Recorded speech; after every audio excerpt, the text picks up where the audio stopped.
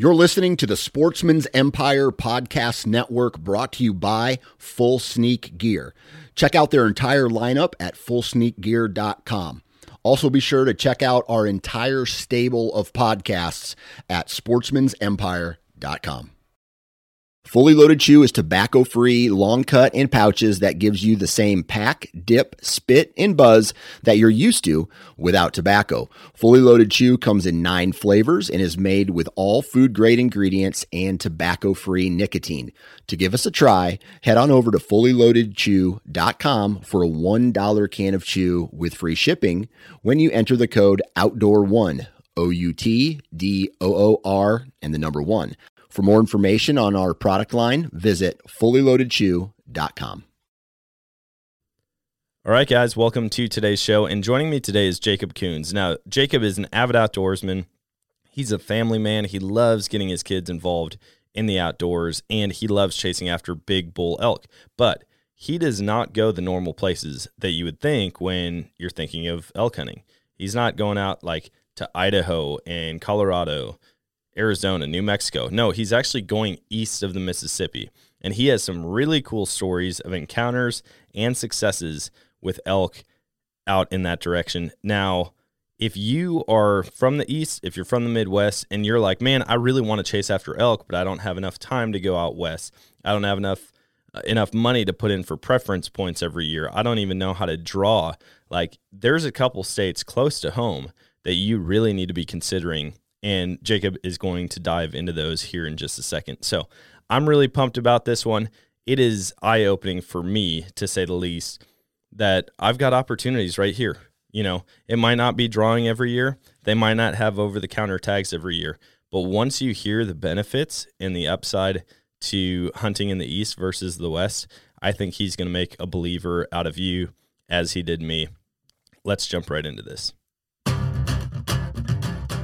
Like, he was doing things that were just badass. That was one of the coolest moments of my life. I was really scared, but knowing that Dan had the gun, I did have the rifle, like, we would be okay.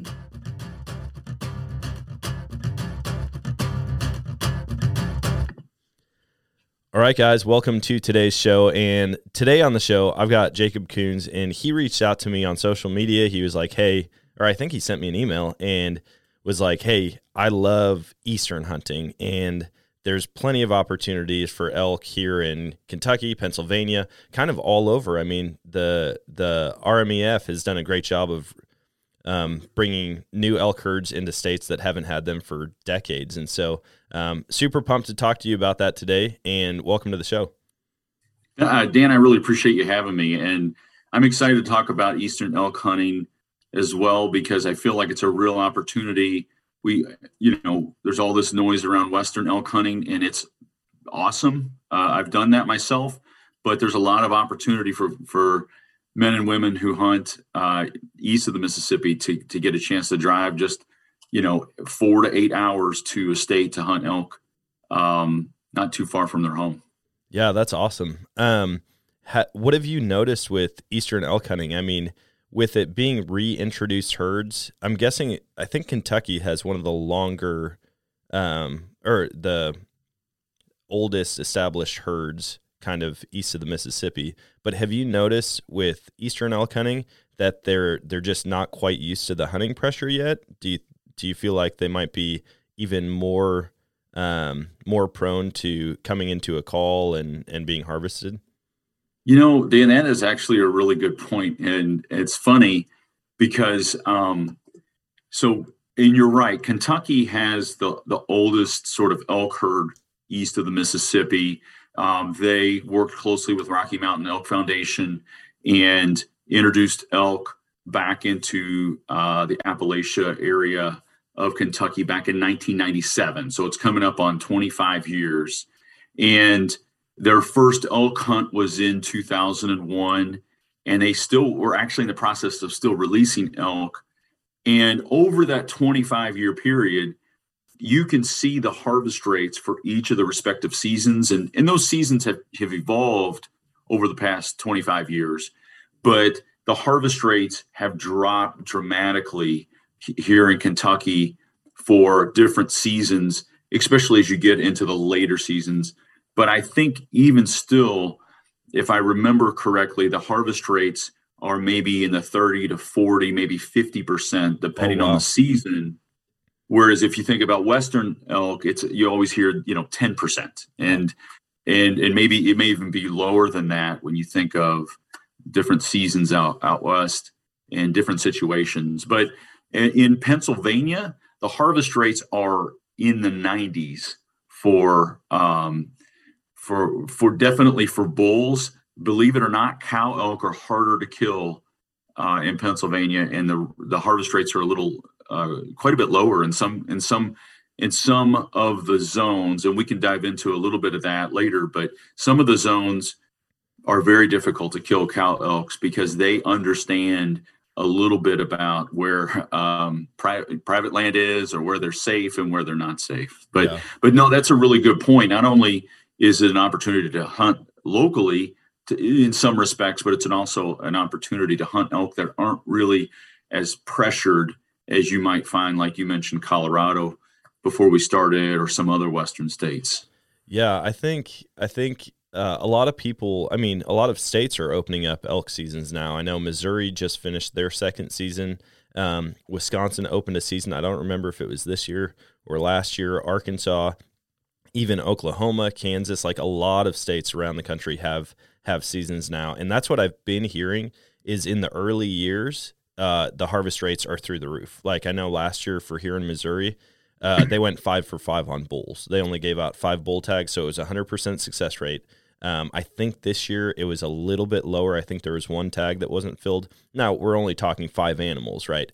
But as the hunting pressure increases, as they start passing out tags, I would imagine that's going to come down quite a bit. But yeah, when I looked into Western hunting, I wanted to go and hunt a bull elk with my bow, and I was looking at the odds, and it was like 3% success rate. And I'm like, that I would imagine I'm far below that as a non-resident, never hunted elk, only seen them in like Rocky Mountain National Park. And I'm hoping that here in the next couple of years, I can draw one of these Eastern tags, and hopefully I get some good tips and tricks of where to apply out more in your neck of the woods. Yeah, I mean, it's each state is different, and you bring up some good points with regards to the expansion of it all, because you mentioned Wisconsin and Missouri. Now, I think those draws are closed to just residents. Yep. But some of the other states like Tennessee, Virginia, they allow non-residents to apply. Kentucky, I just got back from my Pennsylvania elk hunt, and I was one of the few non-residents drawn. But yeah, there's a lot of opportunity, and I haven't even looked into Arkansas and Oklahoma and some of the other states you mentioned. So I need to brush up on my homework on those states as well, because that's the thing, is that there's almost not a whole lot of publicity around it, and there's not a lot of information around it. So it gives folks like you and I and anybody listening an opportunity to sort of get ahead of the curve on some of these draws, because in Pennsylvania there's a bonus system, and a few years ago it added 2 additional seasons, and that put me at the top for those 2 other seasons, whereas I had been putting in for almost a decade, and I was always going to be behind a little bit. Mm-hmm. Whereas in Kentucky, the draw is random every year. There's no point system. So it doesn't matter if you've been putting in for 20 years or for, this is your first year. And so that's another sort of critical differentiating factor between all of the states. As you look at maybe an Oklahoma or an Arkansas or Tennessee, it's like, okay, well, which one is random every year? And maybe if it's bonus points, maybe you can get sort of ahead of the curve on that. Yeah, I started putting in for points out west several years ago, and so I've got a decent amount built up, mostly in Colorado, and I really need to start looking at other states, because even like with my wife, she started to get into hunting, and I'm like, hey, I could be putting in money each year just to get points and get her potentially an opportunity in the near future. But one of the other things that I was kind of a barrier for me in putting in for a lot of places is the amount of money it costs. Like out west in Colorado, I'm spending $100 per point on moose, sheep, and mountain goat. And Wow.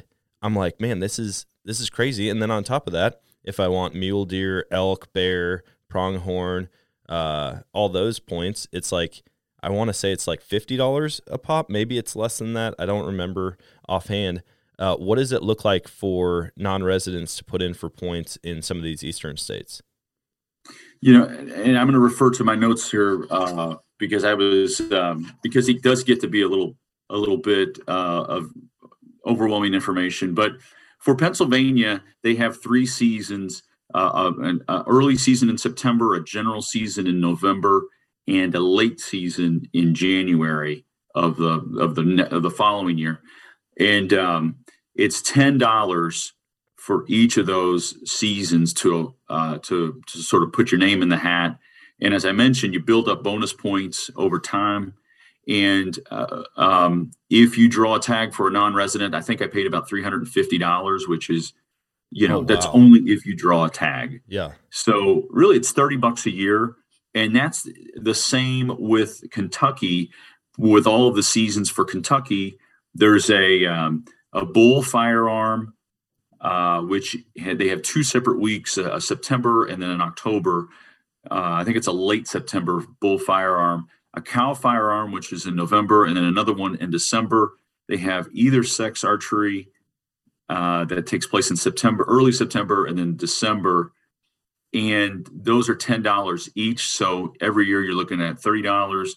Again, there's no bonus point or preference point system in Kentucky. So you don't build up points, but you're not at a disadvantage. But if you draw a non-resident tag in Kentucky, I think it's maybe around $400. I don't think it gets to $500, which really, again, if you look at the whole scheme of things, isn't a whole lot of money especially when you compare it to some of the, like a trip out west. Oh yeah. And a Western tag. I think a tag out in Colorado is like 600 something. Yeah. For I think 650 for a bull elk. Okay. So yeah, I mean, it's really sort of a value, and you're getting a non-pressured elk. You're getting a closer to home experience, and you're getting maybe even a better age class of animal too. Yeah, I mean, it kind of blows my mind, even just in the few minutes we've been talking, that people are pushing to go out to Wyoming and Montana and Utah, Nevada, Oklahoma, or Colorado for all of these elk tags, when right now it sounds like if you go for Kentucky, it's cheaper to apply, cheaper once you draw to buy the tag, better age structure of bulls, less pressure, higher success rates, closer to home, like all around. It just seems like a no-brainer. I think the only difference that people might be wanting to go out and hunt the Rocky Mountains is just for the environment. But even on the east side, like you've got the Smoky Mountains, the Appalachians, and you can get into some amazing country. I've watched some of the videos of successful hunts, like people bow hunting for bull elk out there.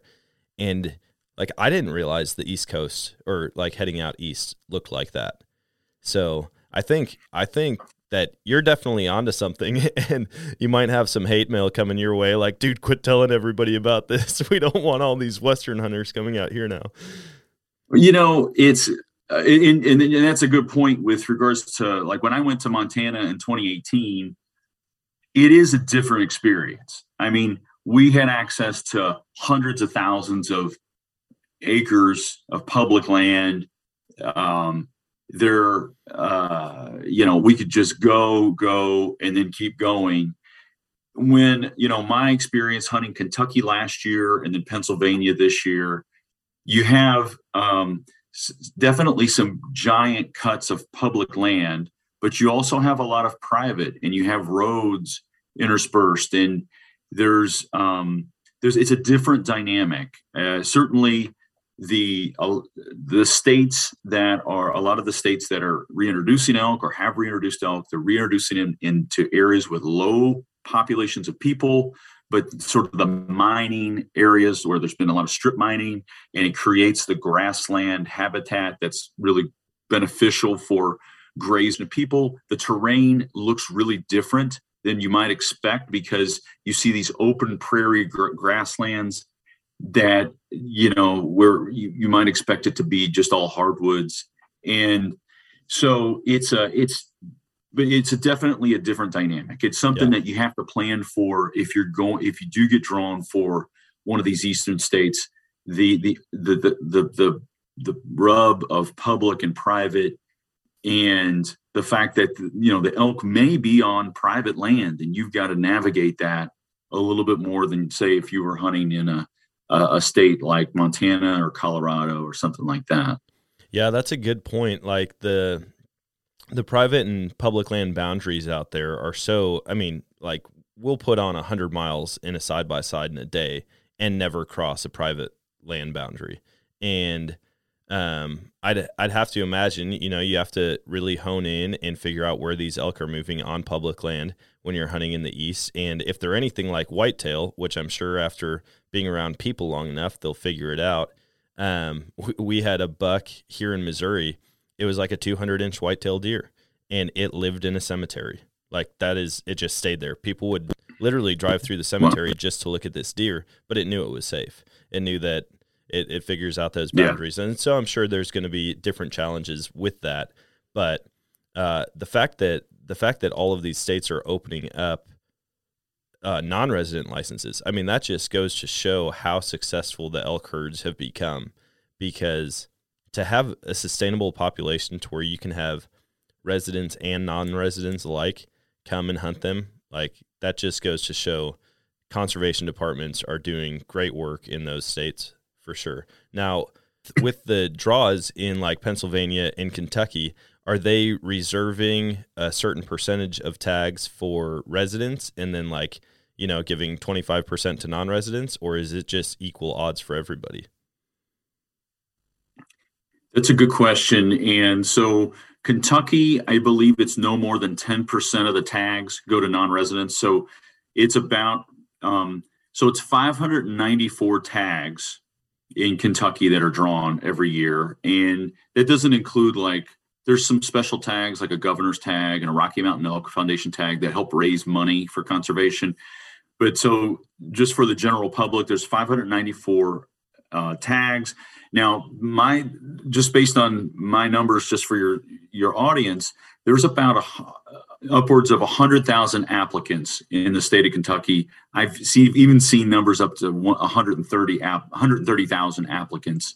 So there's roughly 600 tags, and then in Pennsylvania, it's about 100,000 applicants every year. At least, actually, this past year was 100,000. 184 tags were submitted. So it's a little bit more difficult in Pennsylvania. And this year they don't have any limit on non-residents. And I was looking at it, there were about 24 non-residents that were selected. And I was, of course, one of them. So, but they don't have any limitations. And I have a feeling that may change if that number continues to rise, because I think the 24 was somewhere, it was definitely north of 10%. And so I feel like, people might start to get upset about that, especially if you're a Pennsylvania resident. Yeah. I mean, I think that whatever state you're in, obviously a lot of the money that you spend in the outdoor industry will go towards the conservation in your own state. And so I think it's fair that the majority of tags go out to non-residents, and even in states like Missouri, where the elk population isn't large enough to give out 100 tags, to keep it as only residents able to get them right now is smart. But I think it's just amazing that even with the governor's tags, I've heard of some of the prices of those tags.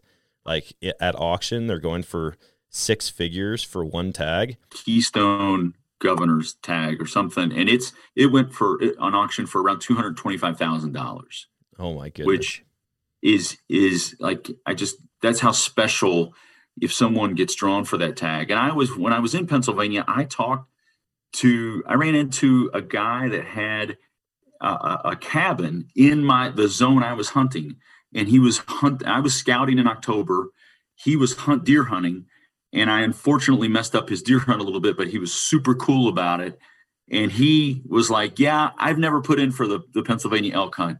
I just don't know if I would get drawn. And I'm like, dude, you have a cabin in one of the best zones in the world for giant elk.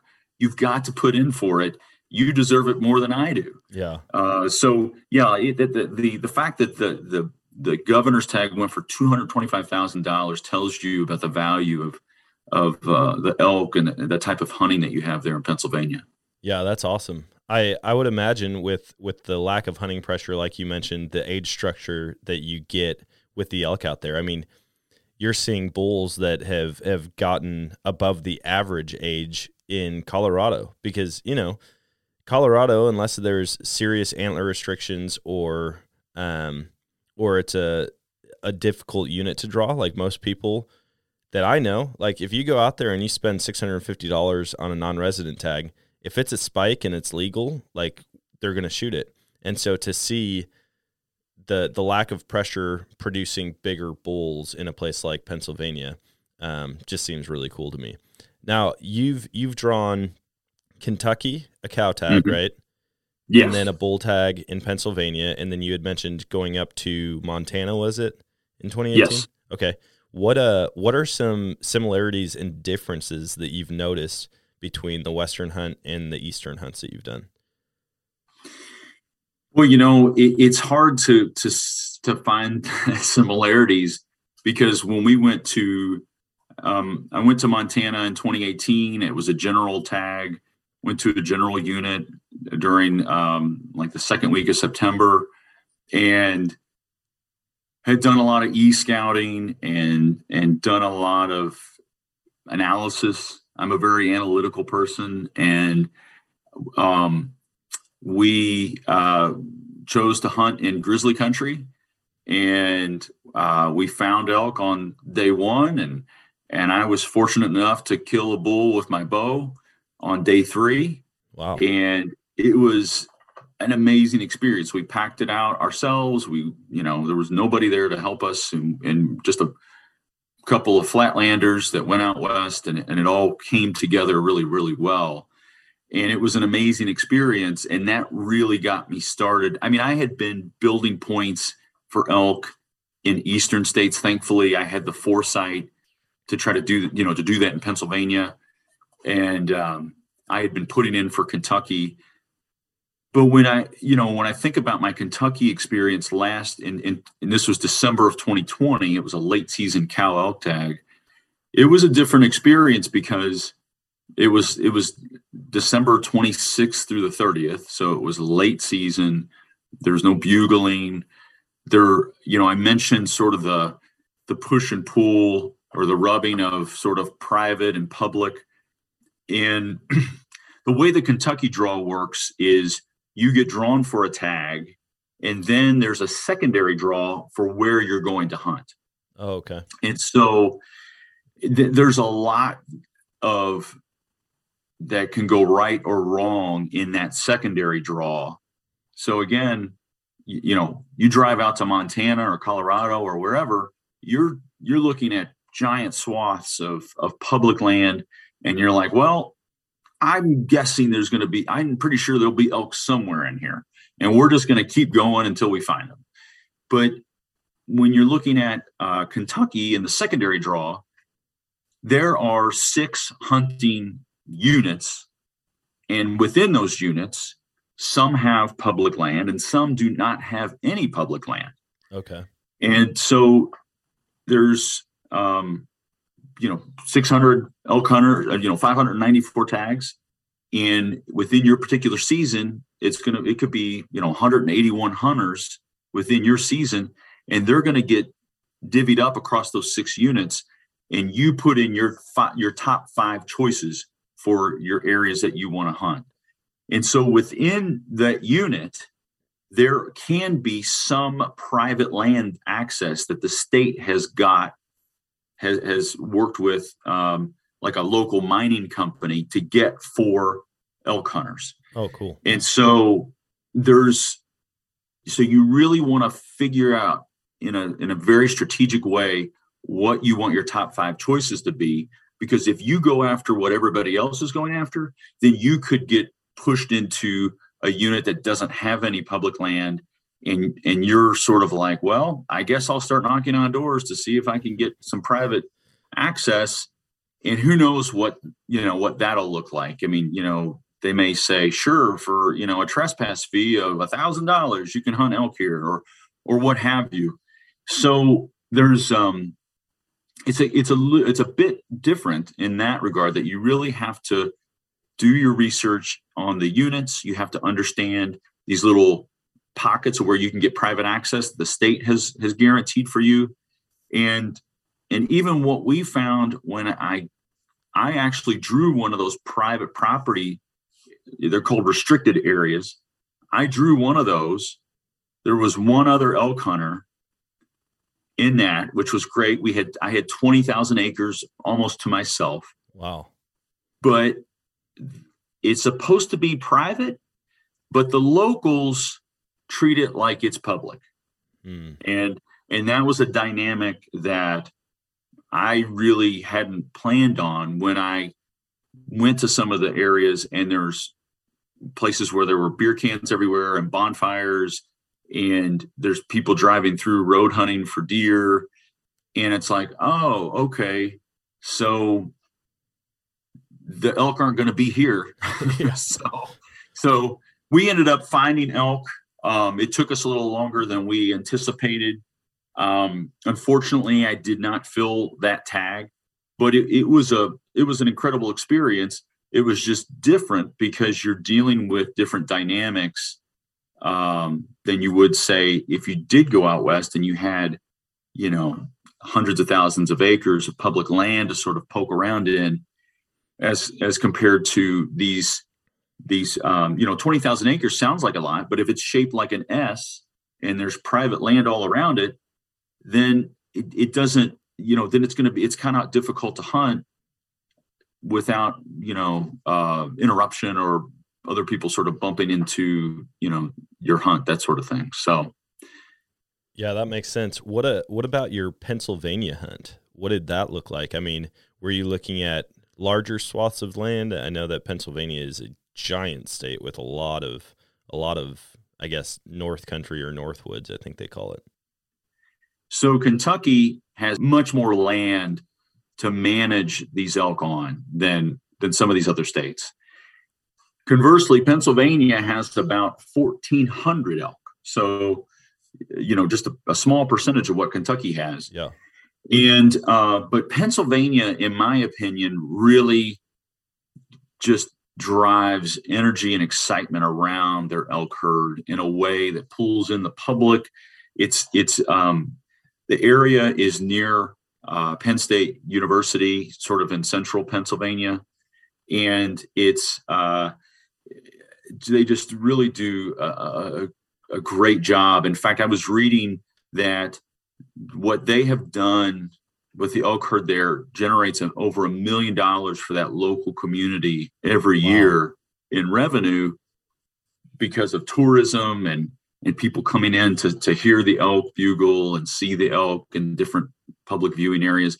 And I don't see that and hear that. And I'm a Kentucky resident. I don't see and hear that here in Kentucky, but regardless, the Pennsylvania draw is you pick your zone or your unit when you put in. So when you put in your $10, there are, I'm trying to think, I believe it's it's actually 13 zones across 9 or 10 different counties. That is the elk management zone or the elk management area. And you pick your zone when you apply. And so there's no secondary draw. So you do have to think a little bit ahead of time, like what area, what zone do I think I want? But you can see very clearly, where the public land is. The zone that I had in Pennsylvania was 13. And so I chose that because for a number of factors, but it does have a good chunk of public land. They also have a zone in Pennsylvania that is open for all elk hunters. So you could be in zone 2 or zone 12. Zone 1 sort of surrounds the management area because they're trying to create a buffer to keep the elk from doing property damage, crop damage, getting to the highways or getting to the major roadways. And so zone 1 is a zone that is open for every elk hunter. And I can look up and see, oh, in my zone, all of the elk are being killed over here and over here. Yeah. And so it really gives you a great starting point as, when you go out there to understand, like, okay, well, this must be where a good place to hunt elk. So let me start here. Yeah, that's awesome. I love when states do that. I know in Colorado, when we went on the moose hunt, my buddy drew a moose tag, and they had a kill chart online. And looking back, I don't remember if it was on the CPW's website or if it was like a third party that did it, but I know they got all of their information from Colorado Parks and Wildlife. But it really did give you an idea of how big of a bull was killed, what drainage. I mean, it narrowed it down to the drainage. It wouldn't give you like GPS coordinates, but you could tell them, this drainage and that drainage might be 3 miles long, but that narrows you down a ton if you see a ton of red or blue diamonds or whatever color it was on the map. All right, guys, I need to take a quick second to tell you about a product that I've been using for quite a while now.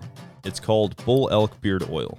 If you've spent any amount of time in the outdoors, whether it's on the mountain, in the marsh, or in the woods, you've felt the effects of the wind, the sun, and the cold on your face. What this product does, it helps you look better, feel more confident, and it helps your beard keep its moisture. Not to mention, it smells great, so now my wife can't complain as much after I come home from a long week of elk hunting. Now I need to tell you, I've gotten to know Brian the founder over the past couple months, and he is an awesome guy. Brian made sure that all of these oils are made out of clean products right here in the USA. He also loves to give back to the outdoor community, whether that's through fundraisers for public land acquisitions, or even helping donate money to cover the surgery cost of duck dogs. He's an amazing guy, and he makes an amazing product. So go check out bullelkbeardoil.com and be sure to check out the subscription options so that you don't have to run out of your favorite facial hair product. Plus, you can use the code Nomadic and get 20% off your order. I love when agencies not only reintroduce and manage herds well, but then also give hunters all of the tools necessary to go out and be successful. And it makes sense on their part because if success rates are down, they're not going to have a ton of revenue coming from people wanting to apply for tags and potentially draw a hunt.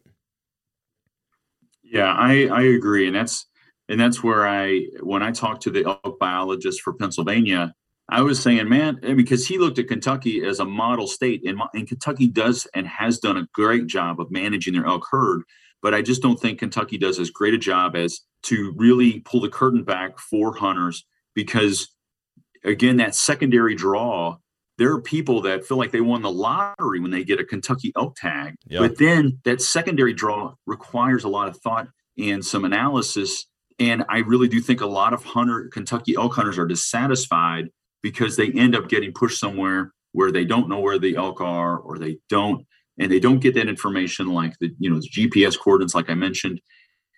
And so it's a little bit, the issue with my elk hunt in Kentucky had nothing to do with any of that. I mean, I found 2 bulls and 4 cows, and I just got a little too aggressive and bumped them. And they weren't like whitetail, where they would, sort of move to the next ridge. They left the freaking county, and that was on day 3 of a 5-day hunt. And so we could never relocate those elk, and we couldn't find another elk herd. And so that really, that was on me. I got a little too excited. My daughter was with me. I really wanted her to see the elk too. And sort of, I think I wasn't in sort of predator mode. I was sort of in dad mode, which isn't really her fault. It's really, I should have thought it. I should have been a better hunter that day.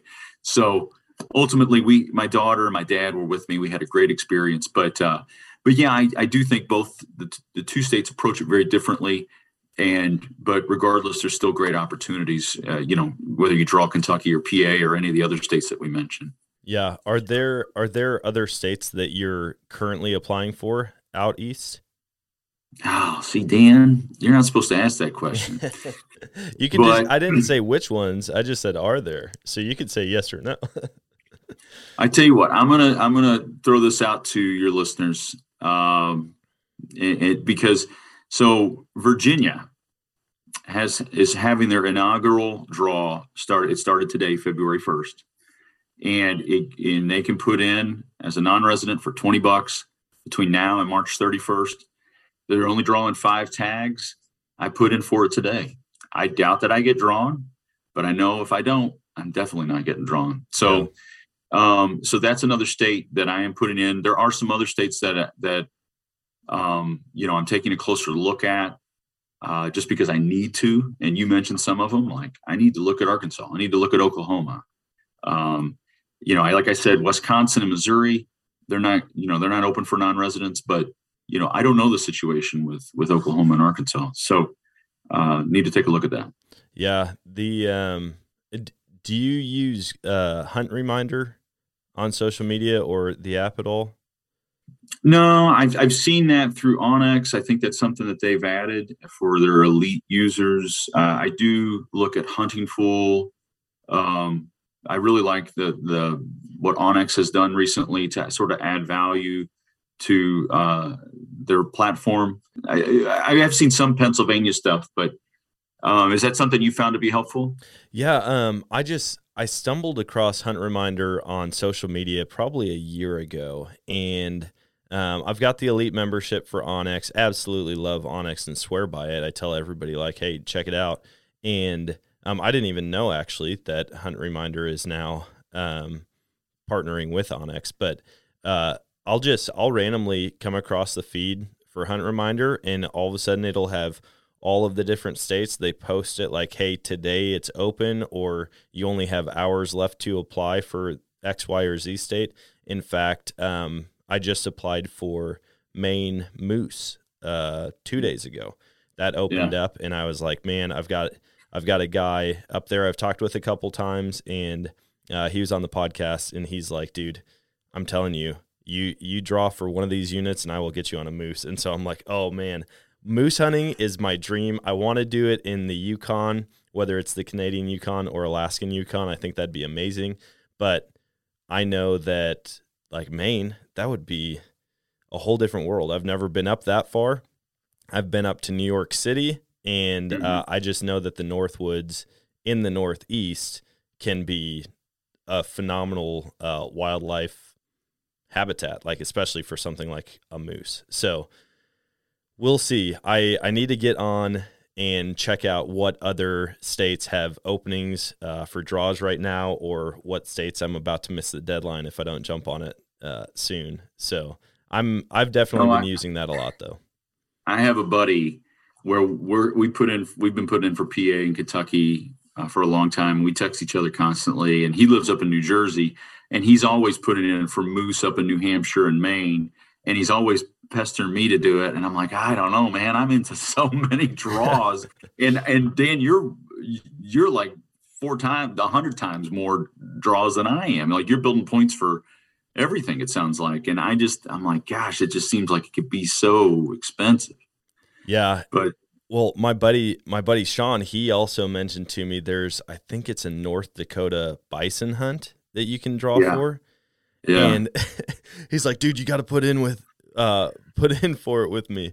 And I'm like, yeah, I will. And he sends me over the information, and the tag, if you get selected, is like $3,500. And I was like, hey man, I'm not going to put in for that one. Like, I don't foresee myself having that kind of expendable income for a single hunt for quite a while. And if I do, you can almost do a non-resident moose hunt in Alaska for that price. I mean, like, the tag in Alaska really isn't that expensive. It's the transportation that gets you. So I'm like, man, would I rather hunt a buffalo in North Dakota or a moose in Alaska? Definitely moose in Alaska. So I'm not going to waste my time with that tag for now. Yeah, I think we've seen some of those bison hunts, and you talk about animals that aren't pressured. It almost seems like they're just going to stand there, as no matter how close you get to them. I don't know, but yeah, I think you're you're right there. Like, the bison, $3,500, or using that towards something like an Alaskan moose adventure. I think that's probably a better deal. Yeah. I mean, don't get me wrong. I've had bison, and holy cow, that is some good meat. I mean, some of my favorite, but also I think at this point, my favorite, it's hard because I feel like my judgment is skewed after I pack out a moose. Like, I'm way more hungry and anything's going to taste amazing at that point. But moose heart and tongue was one of the favorite meals I've ever had. I mean, it was phenomenal. That sounds really interesting. Yeah, I am always fascinated by the size of moose as well in comparison to even an elk. I was able to fill my elk tag this year in Pennsylvania. Giant bull. I'll find out the age of it at some point, but it scored 375. It's really mature elk. I was very fortunate, but as big as that thing is, moose are bigger, and that's interesting to me, to an interesting thought to do that. But I haven't looked at some of the Alaska hunts or anything like that. I feel like that's just a bridge too far for me, at least right now or in the near future.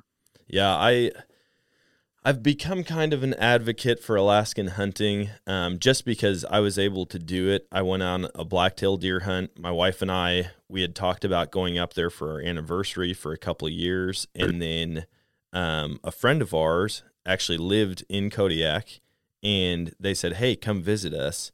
Like, we've got a place for you to stay. We've got like some kayaks if you want to get out on the ocean and kayak. And we're like, okay, cool. But then we were thinking, okay, we're going to spend thousands and thousands just on airfare. Come to find out, they are not a sponsor of this podcast at all, but Alaska Air, you can get their credit card and get a buy one, get one free ticket, essentially. If you put a certain amount on the credit card, buy your ticket, and then you get like a free buddy ticket. They have to fly at the same time on the same flight as you. But I did that, and I think all in for like 9 days in Alaska, travel, the tags, everything. I did a successful blacktail deer hunt, and I think altogether we were like $1,800 but that's a 9-day vacation for me and my wife. So, yeah, you put it all together, and then we came back with probably, gosh, I don't know, 80 pounds of fish, like salmon and rockfish and lingcod. And so once you're up there, I really do try to get people to understand, like, the travel is expensive, but once you're up there, you can get tags. You can go and fish on a river for salmon, like just literally walk down the stream until you find them and catch salmon on a fly rod. And there's just so many opportunities up there. So, wow. Well, that I hear a lot about folks doing DIY caribou and up there, and I think that seems to be getting to be more popular. A lot more information around DIY caribou, and then some of the other deer species up there. But I thought you sound like you were getting ready to invite me. Buy one get one. I thought, oh man, this is great, Dan. I really appreciate it. I'm excited about our hunt. Hey man, I've been talking with my buddy about finally pulling the trigger on the moose hunt, and it may happen this year. That's what I'm going to shoot for. It depends on how many other hunts come up, but if you want to come along, pick up a caribou tag, I think wolf tags are $50. Like, you can get a black bear tag. I want to say that's around $350. Once I priced it out, it was like I could get a black bear, a moose, a caribou, and a wolf tag, hunt them all in relatively the same area, and it would cost like $1,500 in tags. And so that's pretty sweet. This is the year of the deer for me. I don't anticipate going on any elk hunts, and my kids are 15 and 12, and they've really gotten pretty good with their bows. And this next year, I think we're going to be whacking them and stacking them from a deer standpoint. And so it'll be a lot of fun this year. But I'm going to just do sort of the local deer hunts here in Kentucky. And I'm looking at maybe 2023 and looking at maybe a New Mexico. That's a random draw, so who knows? But I do have a decent amount of points in Arizona. I have a decent amount of points in Wyoming. And so I'm going to see if I can get talk to my wife and get approval for another Western elk hunt in 2023, or potentially take one of my kids out to some sort of pronghorn hunt before school starts. I really want them to do something like that out west, because I want them to be infected like their dad is a little bit, because there's so many ways that we're places, not only for men like you and I, but even kids, where that we're looking for adventure in our lives. And I think you and I have obviously found it. And obviously I want them to sort of have the same, this other stuff is freaking boring compared to hunting and fishing, like that's where my head's at, in the next couple of years. Yeah. I'm hoping that infects my kids as well. I mean, they see me putting on camo or getting home from a hunt all the time. They've come and helped me recover deer before. And so there's definitely the intrigue. My kids are 5 and 3 right now. And I think one of my proudest moments was waking up, and there were a couple flies like buzzing around in the house, and my kids both had Nerf guns, and they were hunting the flies. And we spent probably 45 minutes doing that. And then I started riding around the property with my kids. I got an e-bike, and so they would surf on the frame of the e-bike and hold real tight inside the handlebars, inside where my hands are, and then I'd kind of sandwich them between my legs and just hit the throttle and go. Well, I would go around the property and we'd see turkey and deer almost every time. And without fail, my daughter just would yell, "Shoot him, shoot him, shoot that turkey." And I'm like, all of her T's are K's. And I was just like, all right, she's hooked, and she's never even been out. So we'll see. I told my son I'd take him out coyote hunting. That's what I've been into lately. And so I think I'm going to take him out in the blind soon, and he can actually be on a legit hunt with me coming up.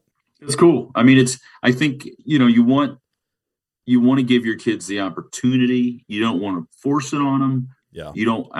I say it all the time. I'm like, listen, you don't have to do this if you don't want to. We went there were some opportunities. My son shot a buck last year, but it didn't hit it quite right. But even before the shot, and even with my daughter who didn't get a shot, she sort of blew it. But I was like, listen, if you don't want to do this, it's okay. I will not be upset. This is all about us having fun. And I just, for your listeners, if they have young kids, just, take them turkey hunting this year or whatever it is, but do not make it about, punching your tag. Just make it about, taking hot chocolate and things for them to do, or, lots of different snacks, and just make it about fun, so that because I mentioned earlier, the predator mode versus dad mode. And, when I'm in predator mode, I am not much fun to be around. I really am not. So I try to reserve that when I go hunting solo for my own deer or elk or whatever. Because if you do that with your kids, it becomes just why the hell would I want to hang out with dad if he's going to be, if he's so wired up like that. So, yeah. Another question, you said you're in deer mode this year, you're hoping to get a bunch of deer. Do you guys have urban hunts in Kentucky, or do you guys have park hunts that you can apply for? I knew nothing about these till I moved to Missouri. They actually have a nature center here where I live, and they shut it down for, I want to say, a week, and you can actually go and hunt some of the deer in the nature center because they have to manage the population somehow. So they might as well put out a draw. So there are a couple quota hunts in the state that some of them are kind of far, and one of them is kind of close, and I put in for it last year. It's not urban. It's more around a nearby lake. But, I haven't really seen a lot of the sort of urban stuff that I see on YouTube with some of the Seek One guys, or some of these other groups out there that do that. It looks like a lot of fun in a way. Because I have done some urban hunting, and it's almost not that relaxing, because you're like, well, how do I get back here without someone seeing me in camo and getting upset or concerned? And if I shoot something, I better sure make a great shot, because I can't have it, run off into someone's backyard and near the swing set or something. But yeah, I have access to 1 acre of private land. I mean, literally, it's like a postage stamp, and it just happens to work out. It's the place where I take the kids to hunt. I've certainly shot deer there. And then I have access to, public land, and I've shot a pile of deer on public land, and it's obviously a little bit more challenging, but I haven't really done any urban hunting per se. But what I really think I will do next year, as we've talked about a lot of, hunting out of state, is I live in Louisville, Indiana is really close. It's just, 30 minutes from where I live. And I may, if I build out my season the way I expect it to, like just to start filling tags as early as possible, I may venture into Indiana and some of the areas that they have to offer, some of the public land places that they have to offer, just to mix it up a little bit, try to do a local adventure. Yeah. Yeah, that's cool. I mean, I always envy guys who live right there on the border of 2 states, because like to be able to get 2 tags and, not spend an arm and a leg on it, but then have multiple opportunities. And it's always cool when the seasons don't completely overlap. When one starts a week or even a month early, then you just extended your season by that many days. So I haven't put a ton of effort into trying to get like out of state whitetail tags, just because I mean, the closest state border is Oklahoma for us, and it's probably an hour and a half. No, I shouldn't say that. Arkansas is probably about an hour from us. So really I could travel a little bit, but with 2 young kids and the amount I hunt already, I think taking a full weekend to go and hunt a different state every month would probably put a damper on our relationship. I'll be honest with you. I listen to a lot of podcasts, and everybody talks about these out-of-state whitetail hunts, and then they go, and some of them, like, they don't fill a tag, and then they don't even fill the tag in their home state. And I'm thinking, like, that's a lot of energy, effort, and money.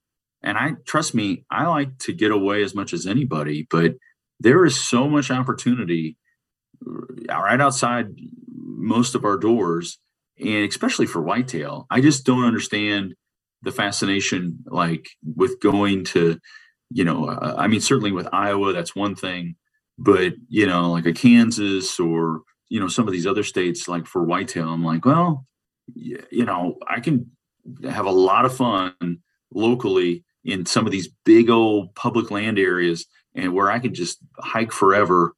And, if I play my cards right, I can fill tags locally and not spend a lot of money and a lot of time away from the family. But yeah, I think the time to go to do these out-of-state things is when you're chasing pronghorn or mule deer, or like you talked about moose, or we talked about elk. That to me is where, you're really going into a different environment, and you're going after something completely different, a different type of adventure. Yeah. I think the big trips, or like the allure around traveling to hunt, is like getting away, and it seems like a bigger adventure. Because even for me, if I go out and duck hunt on the pond that I have access to, it might take me 30 minutes to drive out there. I go set up and hunt for a couple hours and come home. Whereas like the adventure, or the making an event out of it, where me and a couple buddies go up to my friend's land 2 hours away, and we spend the night before, and we hang out, and we're talking and anticipating what tomorrow is going to hold. I think that's kind of the excitement for me of traveling and wanting to hunt different states. But yeah, like you said, if I had to choose, if I only had like 1 week to go and do a non-resident hunt somewhere, I'm not going to burn it on the next state over's whitetail season. Like, I'll be out west hunting elk, or hopefully now out east hunting elk, or up in the Northeast hunting moose or something like that. But yeah, I think I'm definitely going to start putting in for Eastern states. You've convinced me of that. Like I said, I put in for bear. They opened a bear season here this year, opened an elk season here last year. And so I'll keep putting in, obviously, for my home state. But to hear that you can put in for $10 a pop for 3 different seasons, I mean, that's a no-brainer to me. You know, if you can draw a tag in one of these Eastern states, you can have a pretty amazing adventure, and even for a lot less money, less pressured animals, and you know, a pretty cool experience. So hopefully, you know, some of your listeners, you know, take advantage of it. Like I said, you know, Kentucky had 100,000 applicants, and there's 600 tags, and that's really, you know, it's not a whole lot of people when you think about it. And if you pay attention to the, you know, the Oklahomas and the Arkansas and the other states that we talked about, you might find yourself at the top of the list, you know, one year if they added an additional season, like I found myself this year with Pennsylvania. Yeah. Well, in now in the early years of these states opening up hunts, that's when your odds are going to be best. And if you can get into it now before, you know, the whole rush of people, and all of a sudden there's 500,000 hunters applying for tags, like your best chances are now. And I definitely disagree with any of the mindset like, oh, I'm probably not going to get it. Well, you're 100% not going to get it if you don't try. So you might as well just put in for it. And absolutely, you might get that amazing email one day saying, hey, you got drawn. Yeah. I mean, I was getting phone calls from Pennsylvania on August 21st of this past year, and I thought it was, you know, we're trying to reach you about your car's warranty, or, you know, those sales calls. And I was like, why am I getting these phone calls from Pennsylvania? And I even knew that the draw was that day, and it was a complete surprise. But and it was a complete surprise to my wife when I said, hey, I'm going elk hunting this year, when you thought that I wasn't. But it all worked out, and we have a full freezer. And like you said, if you don't put in, you definitely don't get drawn. But if you do, it's not, you know, but $30 generally. And that's, you know, just if you say, you know, save a couple dollars here and there, $30 is easy to come by, and it's worth it, especially if you get drawn for one of these tags. And like we said earlier, the Pennsylvania governor's tag went for $225,000. So, you know, it's really something that it would be worthwhile to get drawn for. Yeah. That's awesome, man. Well, I appreciate you hopping on and sharing all the information that you've gathered and some of your experiences hunting the East. I think a lot of people are going to take a hard look at some of these Eastern states, and hopefully they continue the habitat work, the reintroductions, and there's more opportunities. I honestly believe that in my lifetime, if not my kid's lifetime, you'll be able to hunt elk in 90% of the United States, the continental United States. And I'm really hoping that's the case. And they're doing, it's not even just elk, but like places like North Dakota and South Dakota and Nebraska are starting to have like bighorn sheep hunts and different things like that. Like the conservation movement is taking off like crazy, and it's really cool to be able to see it and to have all these opportunities from it. So before we hop off though, I want to give people a chance to follow you. And so if you wouldn't mind sharing where people can follow along, maybe if you have any resources offhand where people could look up some of the information, whether it's the Kentucky Fish and Game websites, anything like that, we can pass that along to them as well. Yeah, so I am on Instagram. I clearly need to increase my TikTok game after learning, you know, all that Dan has done on TikTok. but I am on Instagram. I'm the Casually Intense Hunter, is my moniker. And you can just look up Jacob Coons, Coons. And, you know, I personally, I have a teaching background, and I'm very analytical. And what I have done and continue to do is try to create resources to help folks. And, sometime by May, I'm going to be publishing a Kentucky elk hunt planner. It'll be a few dollars on Amazon, and it really is just a source for folks to really understand that secondary draw, like I talked about, and then some of the other logistics and other dynamics that you want to think about, whether that person hires a guide or not. The idea is that you go into the hunt with your understanding what your objective, not the objective of your buddies or your family, but your objective is for your hunt, and then creating a series of plans around that so you can maximize your experience. Because like I said, sometimes people draw these tags and they feel like they won the lottery, but on the other end of it, they don't understand some of the dynamics of it, especially with Kentucky. And then it can really backfire and be a not so great experience. And so that's the purpose of the Kentucky Elk Hunt Planner. And I have other resources. So if anybody follows me, or if anybody just wants to ask me questions, like I have, no problem. I answer a million questions about any of this stuff, Pennsylvania, Kentucky, or any of these other states, or, my experiences out West. Not that I'm any expert on elk hunting, but like I said, I'm very analytical, and I love to collect information and share it as well. Yeah, that's awesome. I appreciate your willingness to answer questions and to share that information with everybody. It's definitely lit a fire under me. I will be hopping online and figuring out what all states I can apply for out east, especially at that price point. I mean, what a cool opportunity. So we'll have to stay connected, though. I'm curious to see how your season goes this year, chasing after whitetail, and hopefully we can get on one of those hunts. Maybe you can be my buddy ticket on an Alaska trip sometime.